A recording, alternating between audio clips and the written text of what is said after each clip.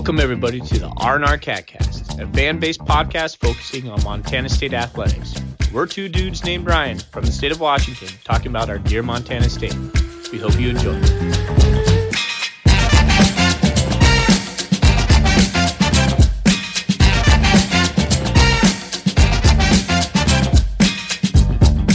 Welcome back, Bobcat fans. MSU falls in the semifinals, now has time to reflect on their 2019 season. Thorny, how are you doing tonight? You know, I'm not doing too bad. I had a good holiday week. It was good to see some family. How was your Christmas break? Woo! We had family here for the last 8 days. The last one just left today. It was good. It was really crowded here in the Foley household on Christmas Eve. I think we had, 12, 13 different people here, all opening presents, and I collected all of their trash. It's been really fun trying to sort that out when we have a small trash can, but it's all right. Now that I've known you and seen you in action, I bet you're pretty particular about all the garbage. Just sitting there back there like, oh, come on, why aren't you guys throwing this away? Throw it in the garbage. Just sitting there just bothering you. Yeah, you know me a little too well. All right, man. Hey, well, we're back at it. We're on the R&R CatCast. We want to thank all the Cat fans and listeners who are tuning in to us right now.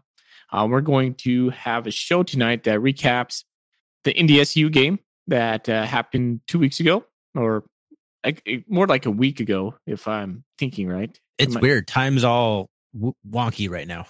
Yeah, it is a time warp, especially when I'm out of school right now and I have this Christmas break. You never know what quite day it is, but we'll just move past that. Anyways, we'll talk about our beer, what we're drinking tonight. We'll go into the news. We'll talk about the press conference that caused a stir amongst NDSU fans. We will mention briefly some recruiting news, and then we're going to talk about the game, what happened, how we felt about it, and maybe some next step for the Bobcats. We'll end today with our Golden Koozie questions and our special segments. Sounds good. Yeah, this is kind of weird. We haven't done this in a while. We took a week off. I don't think we've ever done a game recap this far away from a game. So I'm like trying to conjure up the game. It's going to be a little tricky for me. But yeah, we'll get into it. Should be fun. All right, let's get into what we are drinking tonight, Ryan. What do you have? So I have a Michelob Ultra because I bought some just because I don't have to think about what I want to buy anymore. I was out of beer. I just grabbed something real quick, something I know that I liked, and it's the holidays. I'm like, I'll grab a light beer. I didn't realize that Michelob Ultra even made these. I brought these little mini cans. They're 8 ounces. They're 8-ounce beers. With a beer like Michelob Ultra, which is like light beer as it is, it's like a little shot of beer. It's not doing anything for me. That's why I have 2 of them. Why would you ever want 8 ounces of beer? So why did you even buy it? Well, I didn't know that. I didn't pay attention. I just grabbed a case thinking it was a normal case of beer. I didn't know until I cracked it a few days later, honestly. Yeah. Well. So there you go. I'm drinking a kitty-sized Michelob Ultra. Were you just holding it in your hand, like just not even thinking about it, just going, man, this feels different? You looked down and you found out that was 8 ounces? No, as soon as I grabbed it out of the thing, I'm like, what? Because, Ultra's got the tall, skinny cans. They're pretty obvious. It completely swallowed up by the koozie. Like I put in a koozie. It just, it's like your wife wearing your sweater. Just disappears in there. It's swimming in that koozie. That's right. All right, man. Well, 8-ounce Ultras. There you go. All right, Thorny. Hey, man, I'm drinking a Black Butte Porter out of Deschutes Brewing. Have you ever had one of those? Yep, that's a good porter. Yeah, I picked up a 6er this week for my wife and I, and it's just delicious.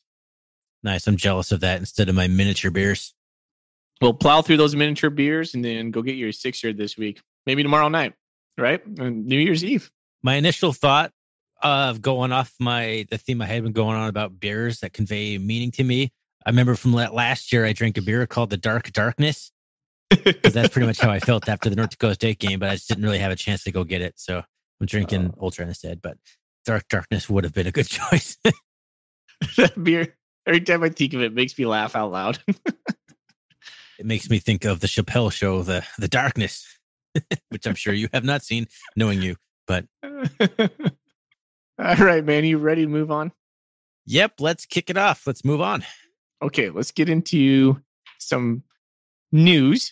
We had a signing day event, early signing day in December. It's kind of like Christmas come early. I believe it was on December 18th or somewhere in there. Something like that. Yeah, I mean, it's really interesting how much traction it's gained in the past couple of years because it's not that old. It used to have to be in that February signing period. And now we have this December signing period, and we're finding that most of our recruits are signing during this time. And I find it personally exciting. Yep. No, and it's interesting to see how colleges are adopting their strategy for the early signing period. Like clearly Jeff Choate's strategy is to sign every single guy you can possibly get. Like this is it. Like anyone else who comes in February is almost kind of like a bonus. It seems like this is the main event now. Well, I like it. And I think MSU does a nice job of publicizing it and putting out graphics for the players. They really make them feel, like it's a big time school. No, they do a great job with the graphic department. This is the second year of the name's escaping me. Is that Garrett Becker? Is that his name? I don't know. Who does the graphics, but yeah, this is like the second year he's been doing it. Looks really good. And yeah, it's a nice production and it's a nice little event they put on and looks like a pretty nice class. I think there was 23 guys who signed, which is a pretty big class. We may or may not do a signing day recap, probably March sometime. I imagine by that time we'll have the itch to start recording again. But right now it sounds awful, but we'll just see how we feel. We're such a fly by the seat of our pants podcast. We never know what we're going to do. So we may or may not do a signing day podcast for you guys. There you go. All right. Moving on. Let's move into the post-game press conference. Thorny, you had some thoughts on that. First of all, kudos to Shane Driscoll going all the way out to Fargo, North Dakota to record this for everyone. That was nice of him.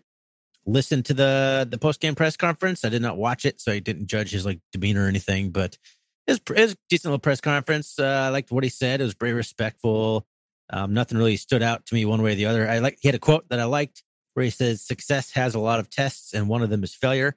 I thought that was kind of a cool quote. But other than that, just talked about where we are at the program and what it takes to compete at this level and all that good stuff. So I liked it. It was a good press conference. As good as it's going to get after a loss like that. Just the emotion that you saw in the background, if you were paying attention to like a Kevin Cassis or Braden Conkle or Derek Marks, and even Jeff Choate when Derek Marks was speaking, just, that you could feel it. I would encourage you guys to go check out it on Shane's website. I guess that's the thing that really hit me the most was just seeing their faces. It was just devastating, in a little bit of a way. Yeah, I don't typically have a chance to watch them. I only get to listen to them. So didn't really get to read that part of it, but it makes me want to go back and watch it though, just to kind of see it. A quote that jumped out to me, he said, "We'll never allow a game to define us as men." And I just think that's such good perspective.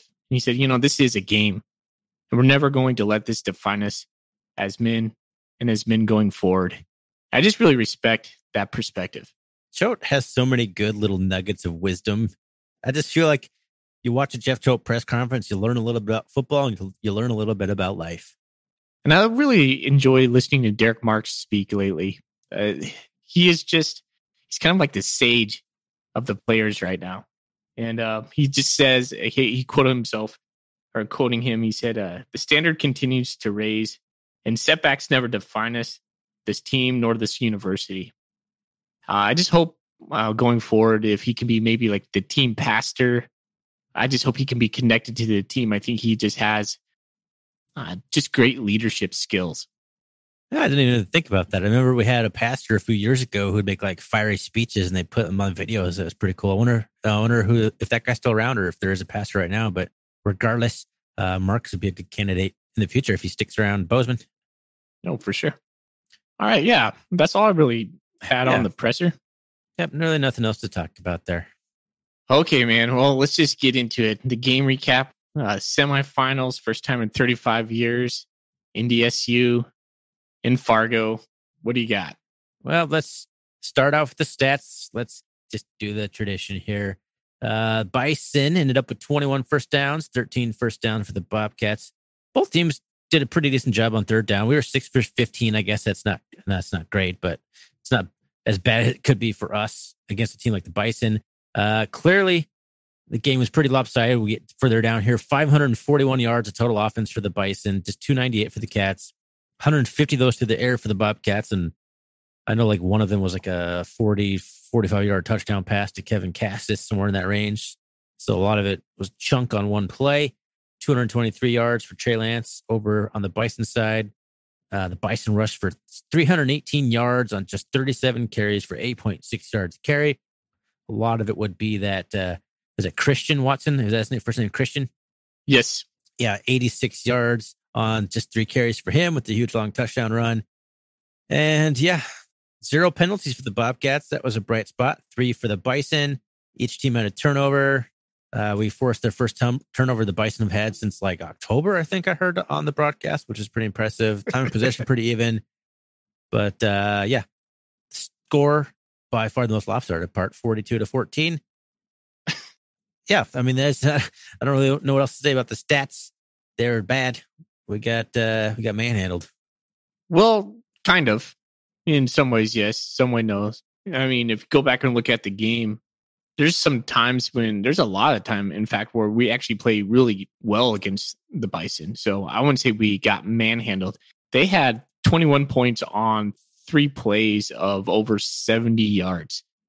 The Christian Watson end around, which he just took to the house. He also had that catch where he just burned down the sideline. So that happened first.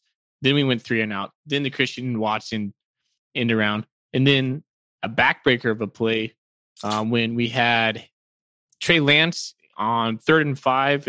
We had him scrambling. We almost had him in the backfield, and we had just scored at that point, and we were having momentum. But then he finds Dimitri Watson, his tailback, on the side on the broken play, and just the scampers for a 70-yard touchdown. So 3 big plays for them. That if you take those 3 big plays and just and you can never wash those plays out of the game, but they were definitely momentum changers, but they weren't like big drives that just really kicked our ass down the field. They were just like, Christian Watson, man, that guy runs 23 miles an hour. Someone said on ESPN, that's just next level speed that we haven't seen. You just can't deal with that. And then on that busted play, well, you just got to tip your cap to Trey Lance on the scramble drill right there. So other than that, man, it was, I thought we played pretty even Stevens in the 3rd quarter and in the 4th quarter, but the 2nd quarter, man, the 2nd quarter really killed us. I'm going to kind of disagree with you there. And Jeff Choate kind of talked a little bit about it in his post-game press conference too, is that, they also just were marching down on us too. Like if they didn't have the huge chunk plays, they still were getting like 5-6 yards a carry. They would have had 10-12 play drives if it weren't for the big huge plays. A lot of the time, in my opinion, it's like maybe that wouldn't be 42-14 when they score so easy so quickly, but the Bison were still having their way with us even on this without those huge plays taken out. We weren't like stopping with 3 and outs or anything like that. Well, I think you and I are going to have to agree to disagree on a semblance of that. So like I do feel like we kind of owned the 3rd quarter right there. If you go back and you watch the 3rd quarter, watch the second half. We pressed it at the very end in the 4th quarter. Yes, we did throw a pick right there. But man, I thought we played pretty even in the second half. Yeah, but at that point, the Bison were up 29-14. How they could afford to be pretty conservative, so they might have let off the gas a little bit. Well, by no means am I saying that the Bison weren't a better team on Saturday, but I think when I watched it back, I was more impressed, and I thought there was the gap didn't seem as big as I had thought when I first saw it on Saturday. All I know is it's 2 years in a row that we've given up like 21 plus points in a quarter against the Bison. Yeah, they hung 22 on us in the second. It was bad. I think last year was 21 the first quarter. Like game was over the first quarter last year. So there's your improvement. The game was over at halftime instead of the first quarter. Well, it's such a backbreaker too, because we had tied it up 7-7, right? And then the next 3 plays or the next two plays that took a whopping under, maybe 30 seconds. Christian, what's his last name? Watson. Yeah, Christian Watson just buried us and with 14 points and just completely took the momentum from us.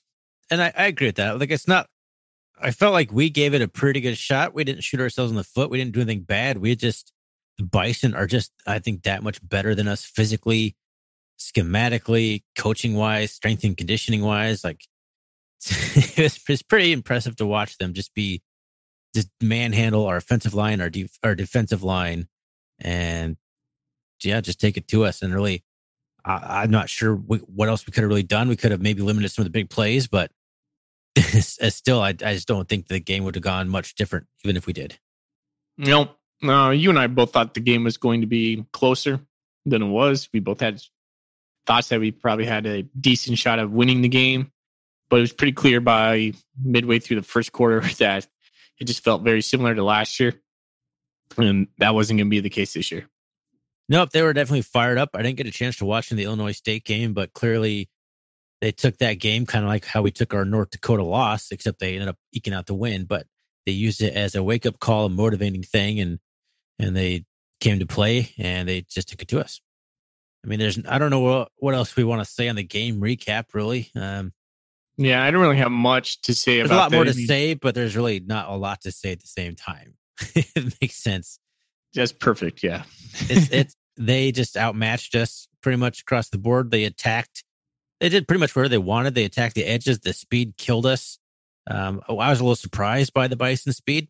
I didn't think that they were as fast as that, especially that I didn't know anything about Christian Watson. We don't do a ton of research for the show, but I hadn't really come across his name or anything as a guy to keep an eye on. But his speed, absolutely elite, and we had absolutely no answer for it. Yep, you just got to tip the cap to the Bison. They're going to their, 9th national title in the last decade? That's pretty impressive. What did you think of the play calling, I guess, offensively from Matt Miller? Choate did say some things in the post-game press conference that I actually forgot. I have my second page of notes here that I do kind of want to get into. But what did you think about Miller's play calling? It's hard to remember, but I did write down a note that said, I wish you would have took more vertical shots. And then I rewatched the post-game presser with Matt Ince, the Bison coach, saying, he thought we would be a better passing team that we showed. We were all just doing, he said, like quick outs, in the flats. And you can't pass in the flats against the Bison. They were just too fast. So, yes, I kind of remember just thinking we should take some more shots down the field. I was a little surprised, like the way Cassis had been playing, and we didn't take more shots. He had the nice touchdown grab, so he came to play. I just, Tucker Rovig just didn't have a lot of time. I think the game plan was kind of expected to not have Rovig had a lot of time, and maybe that's why I didn't take as many shots down the field, just because we didn't think we'd be able to protect him long enough to let those routes develop. I'm not sure. That's probably pretty true, because number 91, their senior Buck, man, he was so good. He could just run past us and just have his way. No, who was he picking on? Was it Connor Wood? I don't know. Or Sessions. I think it was, whoever was over on the right side there was just getting eaten up alive. He just ran right by him. If he knew we were passing, it was over. Yeah. But to kind of go back to what I was going to say about the post-game press conference, Choate did say that they had some things in the plan that didn't work so well. So in the second half, they kind of went back to what they've been doing. It's almost like they tried to do something new and creative to take the Bison by surprise, where I'm not sure that was really the way we should have attacked it. I think we should have had faith in the way we had been playing. And it's hard. You got to pick your strategy, right? If you're a team that plays like the Bison, you either try and out Bison the Bison, or you try and do something different. And I just didn't know if we just looked different. We kind of had a different game plan than I've seen it. And just, I don't know. We just looked kind of flat. It didn't really work out. So I don't really know the answer to that. Like you said, we did play better in the second half, and Choate said that they kind of went back to what we kind of had been doing, kind of more of the groove calls, but a little surprising in the first half, the way we kind of attacked the Bison defense. I thought we would take more vertical shots, and I don't know. I'm not saying it was a bad game by Matt Miller or anything. It just didn't really work out for us. And well, if there's a silver lining to the whole thing, is we've been there 2 times now. We have experience. So if we end up in that same seat next year, hopefully we'll be able to improve upon it. Let's just shoot for the number 2 seed and not have to worry about it. Yeah. Did you know that North Dakota State, here's a little stat for you, has had a record of 89 home games since 2010, and that's by far like the largest amount in all of like Division I football. Not even close. That's pretty a crazy stat. It was like what next closest one was like 73 or something, 71. Yeah, it might have been in the 60s. Yeah, it's like over almost 20 games more at home than the next closest team. Pretty insane stat. And we're going to talk a little bit about, in fact, we could do it right now, talk about what it is the Bison are doing that keeps them on top. And that is absolutely one of the things. You keep winning home games, you keep winning your games, your guys, your players have like an extra, by the time they're done playing 4 years, they've had a whole extra season of football than your average FCS team will have had. I never thought about it that way, but you're spot on. Yeah, and then, of course, the home games where you have the big advantage, you just keep winning.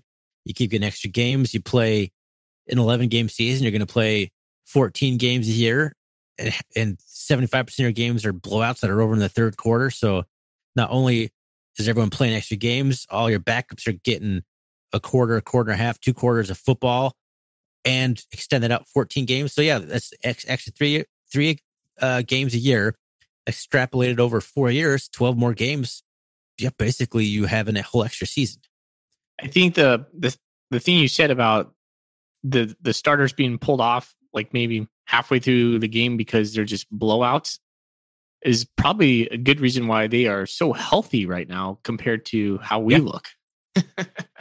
Well, it's funny because we looked a lot better than we did last year, and I thought Choate did a lot better job this year of managing the team in terms of rotating guys, subbing guys, not letting anybody get too worn down, but he rode his stars a little too hard, perhaps. He rode Troy a little too hard. And Afonso, I think, was kind of a fluke thing. There's not much you can do on that situation. But overall, I thought he did a lot better job. We weren't nearly as banged up this year. But our guys at 80, 85% across the board, and NDSU just look like they're fresh out of fall camp. I think this just goes to show how far ahead they are of everybody else, because go back to the Fiesta Bowl and you're watching Ohio State and Clemson, and their stars are just absolutely banged up in the whole game. Like, people are limping off. I mean, it's just like the stars of the games are just been put through this rigorous season, just banging on each other all season long. And then here comes North Dakota State. Like you said, they look like they're fresh out of fall camp. And how can that be? Well, I just think it has to go back to what you just said. You know, they're being rested more, and their blowout games allow them to rest their starters, and they just have such good conditioning from the get-go. Their strength training team is elite from what I've heard. And it's snowballed. Now it's just like, it's so far into this decade that it just perpetuates the next year, and everything just keeps going. It's just hard to stop. I don't think they'll ever be stopped. I mean, when will the Bison stop being the Bison of the FCS? It's hard to say, because once you got that thing rolling like they do, there's no other system like it. Like in the FBS, Alabama doesn't get that many extra football games a year. Now you get an extra one if you're in the college playoff. So you get 2 games instead of 1 bowl game. You get 2 bowl games basically, but nothing like what the Bison are experiencing. They get 3 extra games a year. And of course, a couple other teams will get there. Obviously, one other team gets 3 games a year, and JMU's closest on par with them. But it's a system in place. By the time that a guy who was a freshman, you know, typically you don't want guys really playing until they're a junior, right? You wait your turn, you get develop, you get learn the system, but you're playing in mop up time for the first 2 years, and you're playing extra 3 games. And some of those playoff games are even blowouts. But by the time you're a junior, you got like 20 some games on your belt, like legit playing time. So it's a hard train to stop. Like, they're going to have to be knocked off out of the playoffs like a couple times in a row for this to possibly derail. One time is not even going to really do it. I don't think that'd be like an upset. They'd be back, you know, it's going to take, I don't know how it's going to ever stop. They're going to have a coach who finally comes in and just finally crashes the boat. I didn't think the Grizz would ever topple. They've been good from 1995, whenever they won the national championship, all the way up until the Robin Flugrad situation. Like, eventually, all dynasties come to an end. When is it going to end? I don't know how it's going to end. It's a good point. It's just going to be a bad hire at some point. but they keep developing coaches within too. They just always hire within. So even that is all in-house. So true. I think North Dakota State keeps Jeff Choate up at night. I think I would like to think Jeff Choate thinks of North Dakota State more than he ought to. Why? Why do you like to think that? No, I think it just drives him. I think he knows, like he says, that we don't have to look far to see the bar. And I think he thinks about that all season long. I really do. Well, it's kind of weird. Like, in the FBS, in any one year, like, okay, the FBS still has its major guys that are always there. Like, Alabama's always going to be there. Now it's Clemson every year. But that kind of rotates every once in a while. There's no, like, this is the bar every single year. In the FCS, it's like it's North Dakota State in the field. Maybe James Madison's in the same conversation. Maybe they're not. But the bar. It's North Dakota State, period. That's who you got to beat. You're not, next year it's going to be preseason number 1, North Dakota State. That's going to be the target and the goal for next year. You already know that without this year even finishing. So, yeah, I would imagine if you're focusing on one thing, figure out how to beat the Bison. So do you think we closed the gap to do that? I do, actually. The game wasn't a lot closer than last year. Score-wise, it was a little bit, but it was definitely more competitive. But we closed it from maybe 5% chance of winning to like 8% chance of winning. We're still miles away, it feels like. Until we can really figure out how to mess with their quarterback. I don't feel like we even touched Trey Lance in the backfield. And one of the things I thought about was, like, that's maybe where we miss Troy Anderson the most.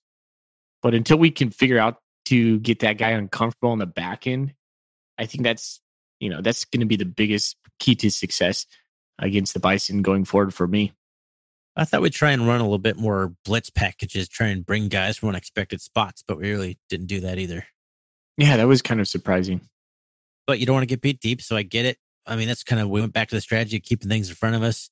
And that was the other thing that Choate really kind of talked a little bit about too, is it seemed like he kind of gleaned some things from the Illinois State game. But again, at halftime, he said they kind of threw that out the window too. So it's like they tried some things, maybe that they tried to mimic someone else's game plan that maybe we didn't have the horses for. And that's where things kind of went south for us in that second quarter. So, but I would have liked to seen us bring a little bit more pressure and just kind of sell out a little bit more, because clearly we got burned for huge gains anyway. Hindsight's 2020, but I just can't imagine it being a whole lot worse if we would have brought some pressure and tried to at least make a few negative plays instead of just not trying not to get burned deep and then getting burned deep anyway. Yeah.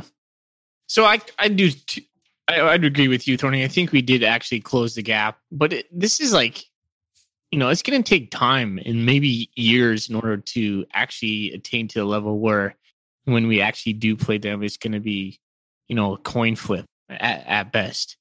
It's almost like marathon training. I mean, you're going to go out, you're going to put in your miles, but you're not going to see stark improvement from, week to week, but you stack a couple of weeks on itself and maybe a couple months, and then you got something. It's going to take some time, but the Cats are on the right path right now. Last year, you could have said, well, all right, we made it. We're pretty satisfied. We got to this far. But now it seems like the standard's different, just like Derek Mark said.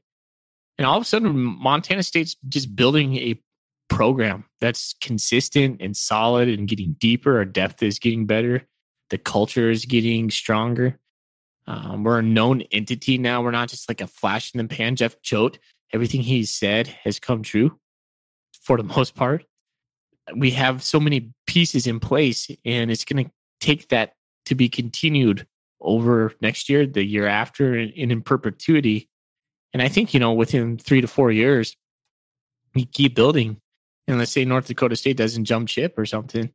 Yeah, then we have that team that has the depth, has the experience, has the culture, has the moxie to go into Fargo and beat the Bison. No, I'm pretty hopeful for next year and moving forward, just because Choate also kind of subscribes to that philosophy of getting guys minutes. Like, think of all the guys who got minutes this year who maybe got it in garbage time, maybe got it just spelling a guy here and there, but those guys are going to have lots of experience heading into next year. And then it's just going to start building. And that's kind of what the Bison did. And that's where they are. And I see us kind of building towards that same kind of program. I don't know if we'll get the same like horses that they have, just the dudes, but we're building that way. And I absolutely believe we will just continue to get better under Jeff Choate. And I just love the direction. And I just want to take a moment. We're going to talk a lot more about this when we do our recap episode, but we just need to appreciate the season we just had. It was an amazing season. We made it to the semifinals. We're all disappointed, but this is the best season that a lot of us have remembered since 1985. You know, it's been a long time. 1984, excuse me. It's been a long time since the Bobcats made it past the quarterfinals, and it was just a fun season. It was a fun ride, and my gosh, it was a fun season. It was a fun season to do the podcast for. Yeah, we'll talk about that when we do our episode, but Sure. It is something that It was worth mentioning. It's just kind of this past week when we haven't had football and it's been like, okay, it's over. It's like you're just feeling the letdown. It's okay, you know, but it's okay to feel that. It's okay to be disappointed. Yeah, exactly. But it's not okay to be satisfied. And I think that's I know that's where Jeff Choate is at. And I think as fans, we should continue to expect greatness out of our team. Great. Is there anything else you really want to cover here? I do want to ask one question. Do you think, let's not try and make a big conversation of this. Do you think the FCS or the NDSU dominance is good for the FCS?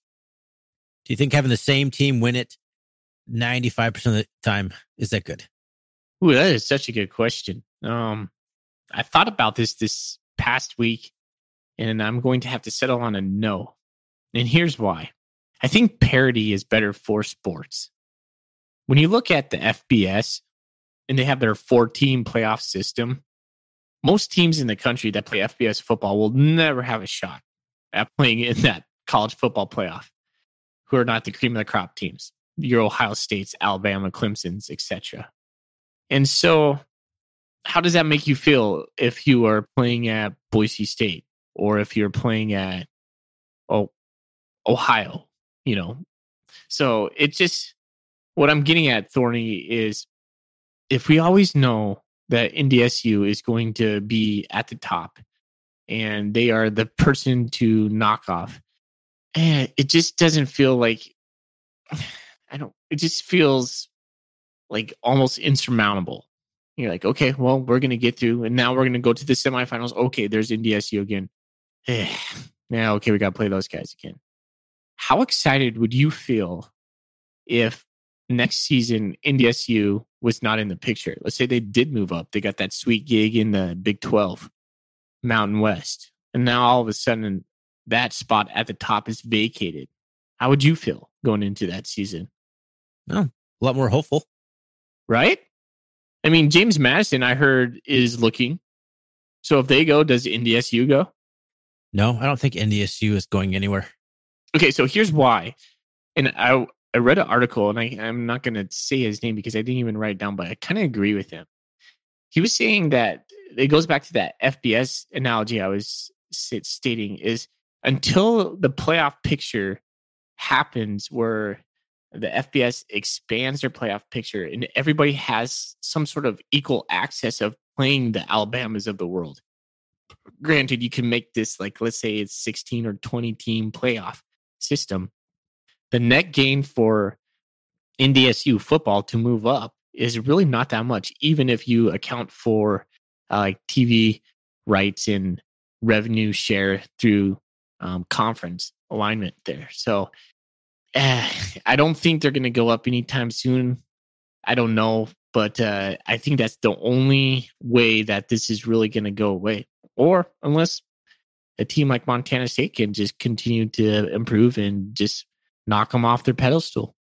Well, rising tide does lift all ships. What's that saying? I don't know. I butchered it. Something like that. So if NDSU is really good every year, somebody's gonna have to step up and just knock them off. Like everyone gets better for it. So in that way, having a team be continually good is good because everyone like raises their level for it. But overall, I just don't think it's good for the brand, for fansmanship. Like personally, I know it's going to sound like a bitter Cat fan here, but I haven't watched the national championship game. I've watched them on and off for a few years. It's like, okay, North Dakota State's in it. Who gives a crap? Like they're going to win.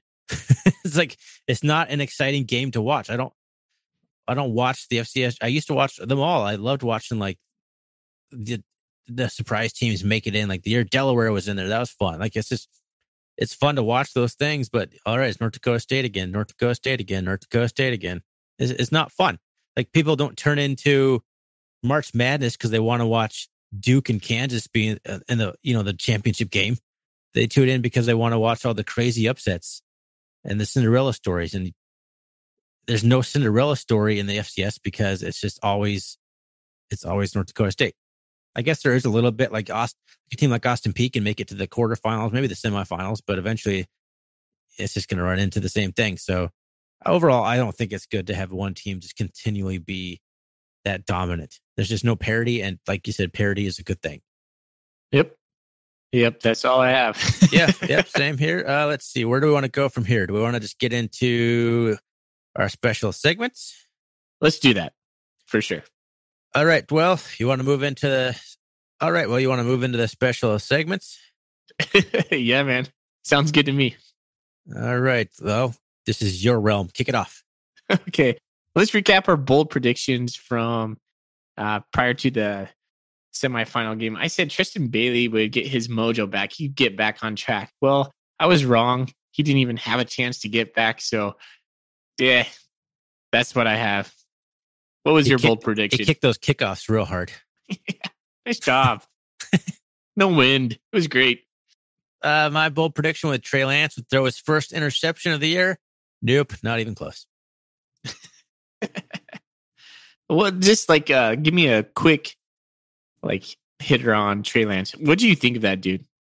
I think for a freshman, he is phenomenal, and he's going to go ahead and just tear the FCS up for 3 more years. He's big, he's strong, he's physical, he can run the ball, he can make plays with his feet, keeps his eyes downfield. He's got a strong enough arm, not a super strong arm, but a strong enough arm. Yeah, he's going to do good. Yeah, him and Christian Watson. Christian Watson's a sophomore. That's going to be dynamic duo for the next 3 years. Holy smoke. Yep. Yeah. All right. Moving on. Buy or sell. Ready for this one, Thorny? Yeah, why not? You're on the hot seat. I only got 3 of them today. You're good. Buy or sell. New Year's resolutions. Buy. I like him. Ooh. Okay. You already answered yours by that response. Ooh, did I? Yeah, I kind of let it in there. Gross, basically, is what you just said. All right. Number 2, buy or sell having a Christmas tree down by New Year's. Ours has been down for like 4 days. It was down on Friday. So are you buying or are you selling? Buying. Okay. All right. No, I took it down because I hate taking it down early. All right, man. Get it out of the house. Yeah, there you go. All right, last one, Tony. Buy or sell? I have a rooting interest in the FCS National Championship game. Sell, really. Like I get maybe I kind of talked a little bit about it, but I don't really see myself carving out any time to watch it. If I happen to be around when it's on, sure. But if I miss it, I don't really care. Okay. All right, Tony, you're off the hot seat. Okay. Fully buy or sell New Year's resolutions. I'm going to sell New Year's resolutions. I'm a goal-oriented guy. I don't think you just have to put one out there at the January 1st. I'm selling New Year's resolutions. Plus, I think most people break them. I don't think they set attainable goals for themselves. I don't think they set smart goals for themselves. Number 2, buy or sell having a Christmas tree down by New Year's. I'm totally buying that. Like you, Thorny, our Christmas tree is in the recycle bin as we speak. I pay $5 to the local high school that my sons will eventually go to, and they just put it in their big old tree dumpster. It's out of the house. Get it out. And number 3, buy or sell. I have a rooting interest in the FC National Championship game. I'm going to buy that. I'm going to root for James Madison University. I want them to knock off the Bison. I will be watching that, and I will make a point to carve out time to watch that. Yeah, I could totally see that. Then I'm wishy-washy on it, but it just goes back to the parity thing. Like I just not excited to watch the Bison in the championship game again. Yeah. But if anybody can knock him off, it is James Madison. So it's a compelling game from that aspect, but I wouldn't be surprised if the Bison just steamroll him. I don't think that's going to happen, but we'll see. All right, man, let's move into our Golden Koozie segment. All right, where do you want to start? You want to start with the big heavy one or start light and fluffy? I like light and fluffy. I don't think we actually have any light and fluffy ones right after I said that. Man. Still like they're all pretty much about the same thing. They're all about what do we do to compete with North Dakota State, talking about the cost of attendance or the press conference. Let's go to Bobcat Nation first. Let's get those out of the way. And then we'll hit our ones on Twitter. 91 Cat alum has a couple questions regarding Choate's pregame comments. He wants, let's see. Do you agree with it? Man, we pretty much answered every single Golden Koozie question that's going to come up. We'll do quick hitters on all of them anyway. He wants to know if we agree with him that the NDSU dynasty, agree with Choate, that the NDSU dynasty is not good for the FCS and that there's not on a level playing field due to the cost of attendance. First part of his question is, do we agree with him? The second part is, do you think it played much of a factor into the level of motivation for the Bison? Why don't you go first? Well, we already talked a little bit about the dynasty. Neither of us are a fan of one team dominating that much. The cost of attendance, I do think it is obviously it's a benefit for North Dakota State. Any team that can offer any sort of financial aid for a student who doesn't have to try and like work at a car wash just to get minimum wage just so he can afford pizza. Like that's a big thing. There's lots of stories, especially at our level of football, of just guys that struggle to make ends meet here and there because football is a full-time job. So if you can get paid enough to not have to worry about that, then it has to be an advantage. I don't know how big of an advantage it is, but you can't just dismiss it as not as an advantage. So I agree with him. We're going to get a lot more into what we think about Jeff Choate's comments in another Koozie question. So we'll get into that in a little bit. So for the level of motivation, though, again, I don't know where I want to spill the beans on this, but I will say, obviously, it did motivate North Dakota State. So I will say the comments had to have factored in because clearly the Bison's focused on it, keyed in on it, and went so far as to design a taunt about it. So clearly it motivated them. Whether it should have motivated them is, we'll get into that in another question. But obviously, I think that they did factor in. The comments did factor in. Yeah, I really don't have anything to add on to that. I think you said both of those just spot on, buddy. Okay, well, that's easy. Are you saying that just to get out here quickly, or do you actually agree with me? I mean, no, I actually agree with you. Do you guys agree with Jeff Choate? I totally agreed with what he said in his presser, and I absolutely agree that it had probably motivation for NDSU, whether it's substantiated or not. It did. I mean, you watch number 91 celebration, sacking Tucker Ovig in the fourth quarter, flipping out the money, making it rain. You know, it did. They knew it. So, yeah, you said it well. We'll get into it a little bit more, though. I don't know if we'll get into the taunting real quick, so I want to address that real quick. That's just a weird flex to me.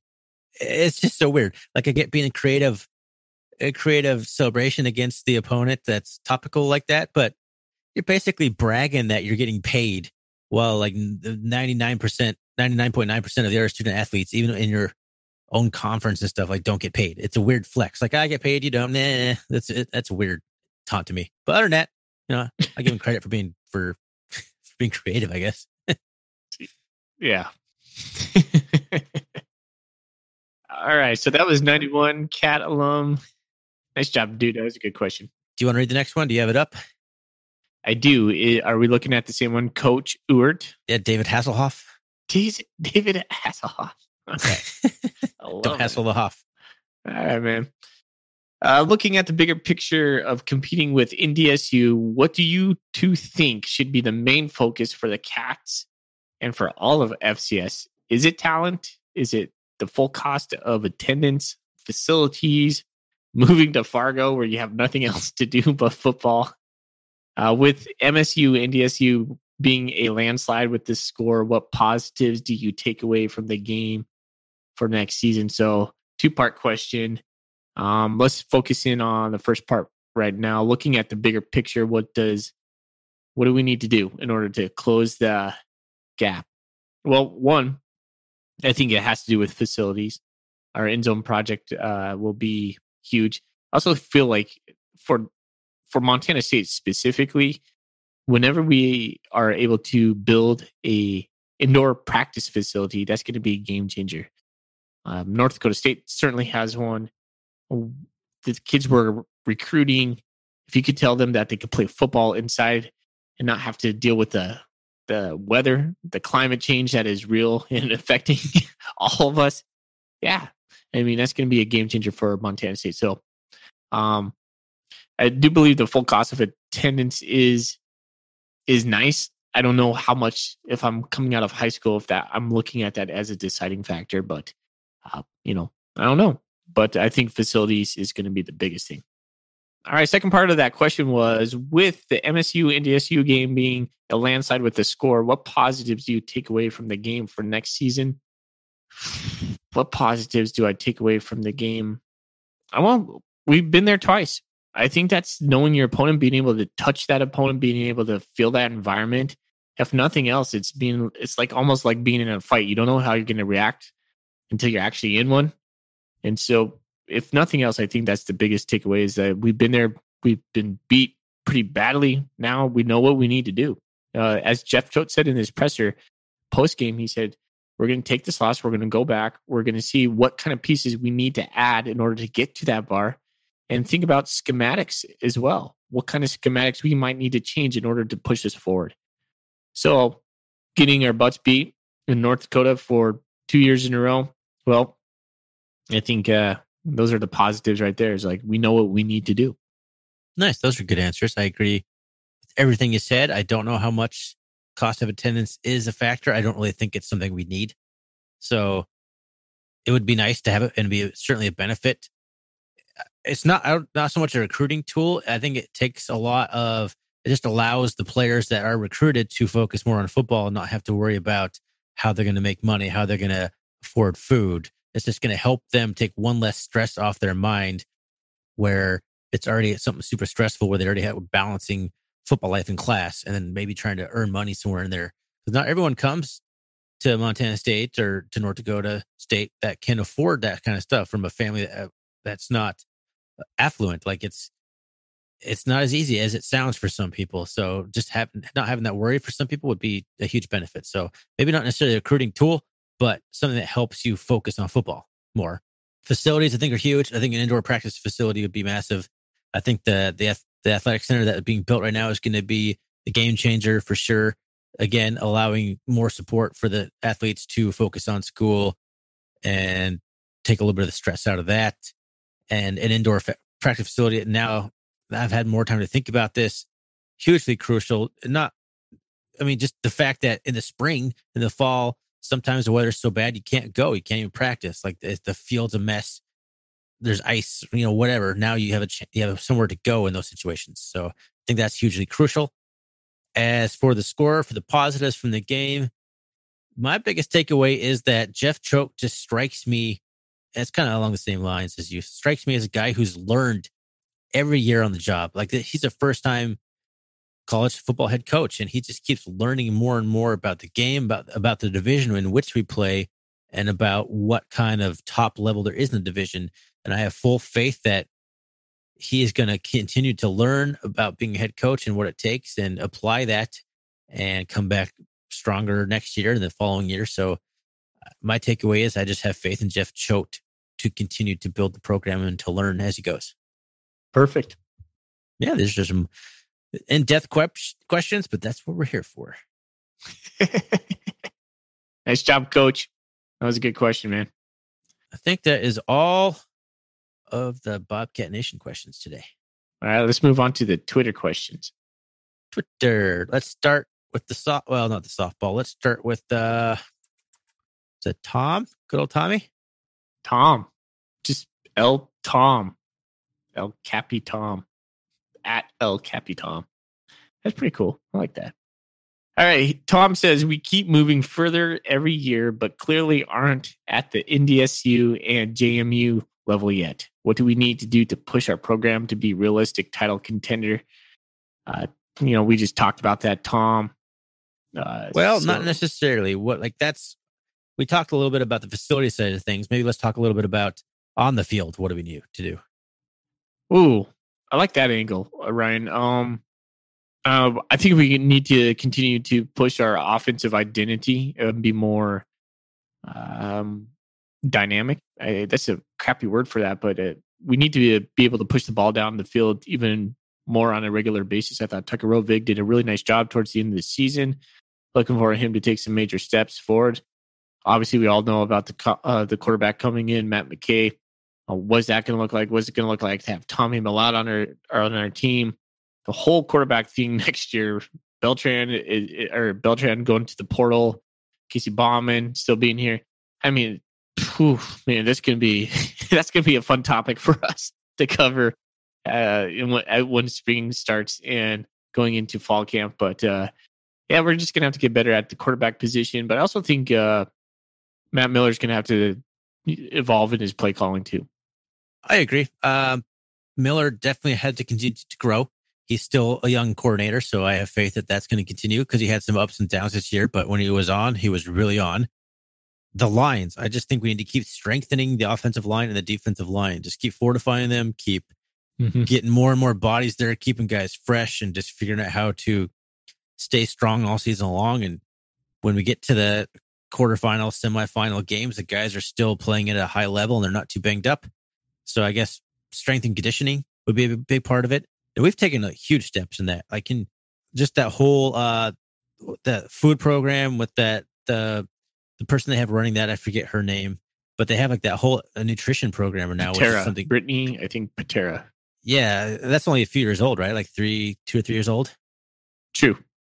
So I mean, that's already provided huge gains, just that alone. So I just continue to develop that, to develop those kind of behind the scenes things. But for the onto the field stuff, we're going to just have to get a little bit more prolific in the passing game.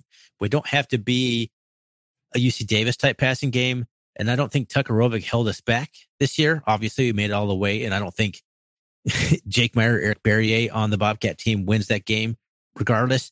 But we are going to have to continue to develop and play better at that position if we want that to be a strength and not just something that's not holding us back. So I think that's going to be another key. Just I say offensive line, defensive line, and elevated quarterback play are going to be huge for us. Agreed. All right. Well, I guess we got to answer the Grizz fan pod question, which is something we should be talking about anyway.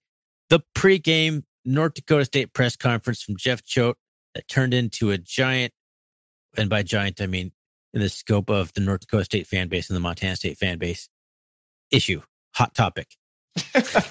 quite the mess, thanks to an article by Mike McFeely, I think is his name, North Dakota State sports. I'm not sure the outlet he works for, but he wrote an article that was very clearly cherry picking some comments from Jeff Choate, and that thing blew up. So what are your thoughts? Where do you want to start on this bad boy? What was the question, I guess, exactly? I think I just wanted us to discuss it. I think that was the only question. So Matt Ince, their head coach, in the post-game press conference, quotes, "Our kids were ready to roll today. Took some things personal during the course of this week, and that's okay." So he's referencing Jeff Choate's comments about having an equal playing field with full cost of attendance. Jeff Choate, tongue-in-cheek, talked about playing the semifinals at a neutral site. So I went back today and I looked at Jeff Choate's press conference. And if you're trying to cherry pick some of Jeff Choate's comments on this, then you've completely you missed the entire, Jeff Choate is nothing but complimentary about the Bison program. If you actually go back and watch that and you just watch Jeff Choate's demeanor when he says this stuff, like I said, it was tongue in cheek with the neutral site. And he was matter of fact when he's talking about, level playing field of full cost of attendance. But the rest of the time when he talked about North Dakota State, he was just gushing over them and being very respectful. So if this writer, Mike, who is it? McFeely. McFeely. I don't know if his first name is Mike, but McFeely. Did this come out before the game? Yep. He wrote an article. It was worded a very sensationalist, journalistic way, in my opinion, for sure.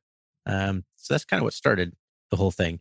The article that the Grizz Fan Pod linked was basically the Bison didn't need an assist to the Montana State coach, but the whole article started off, or the initial article was before that he wrote. Okay, so like this guy McFeely is just stretching because here's his job. Like, oh gosh, look, the Bison are in the semifinals again for like the 8th straight year. What am I going to write about? What's my take on this? Oh, there's goes Jeff Choate, guy with a lot of bravado and moxie talk. Oh, look what he said. Oh, I got my story now. I'm going to print that. I mean, that's basically what happened. So I think he took some low hanging fruit and just poor journalism right there. Yeah. I mean, I was really trying to find the nice way to say anything about this. No, I'm trying to find an article because I want to read how he worded the title of it. And it was pretty just reach. It was a big reach. All right, I found it. So the headline is Montana State coach bemoans NDSU's dominance as bad for college football. Subtitle, Choate says FCS playing field isn't level with Bison's resources, also advocates for neutral site semifinals. It's so far off.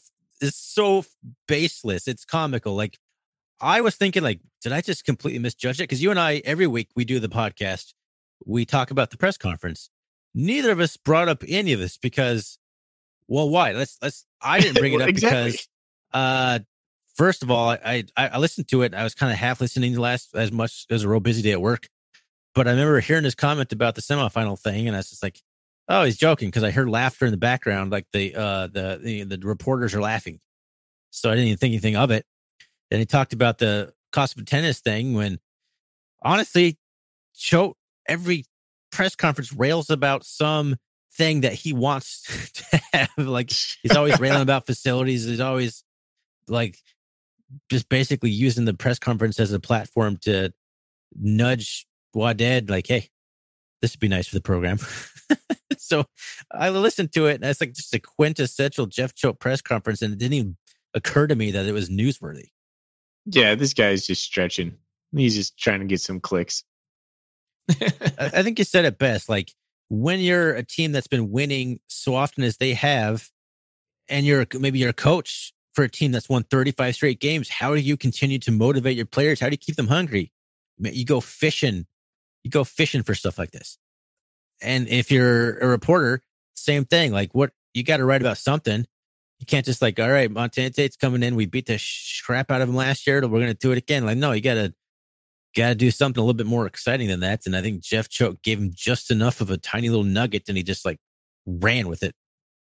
So the Bison fan reaction is pretty ridiculous. Any Given Saturday, which is a message board for all of SCS football. The title of the thread posted by a Bison fan was, "Can the Montana State coach be a bigger bad word insert here?" We're keeping this not sweary now. a female lady part, we'll call it. So it's just like, geez, man, there's like a 20-page debate on it. If you didn't listen to the whole press conference and you didn't listen to the context, you didn't watch it, you didn't watch the coach's demeanor, it's completely cherry picked quotes, and I'm pretty fired up about it. I was fired up when it came out. I was all over the internet defending it and like, are you guys crazy? He didn't mean anything by all this. I went and re-listened to it today just to see maybe I'm the crazy one, and I'm even more convinced after listening to it again that it's complete boat BS. I'm going to kind of recap it a little bit. Choate came out praising North Dakota State, the program, their machine. He was praising their offensive line. Like, as long as their offensive line's good, they're going to be good. Thought Trey Lance was a stud. He made a couple of jokes, like, at least Easton Stick's not here. That guy who dominated us last year. Like, good thing he's not here. He made like that sarcastic, dry Jeff Choate humor. He was talking about like Jabril Cox, their stud linebackers. Like, oh, I should have just graduated. You know, like, so you don't have to play him. Like it's a dry joke. And then like right after that, he talks about, yeah, I guess we should, it'd be nice if we just had these at a neutral site and just have a double header. And then everyone just starts laughing. And it was a joke. It was a joke, but apparently that just means he's advocating for a neutral site because he's scared to go to Fargo. That's how that was interpreted by the Bison faithful.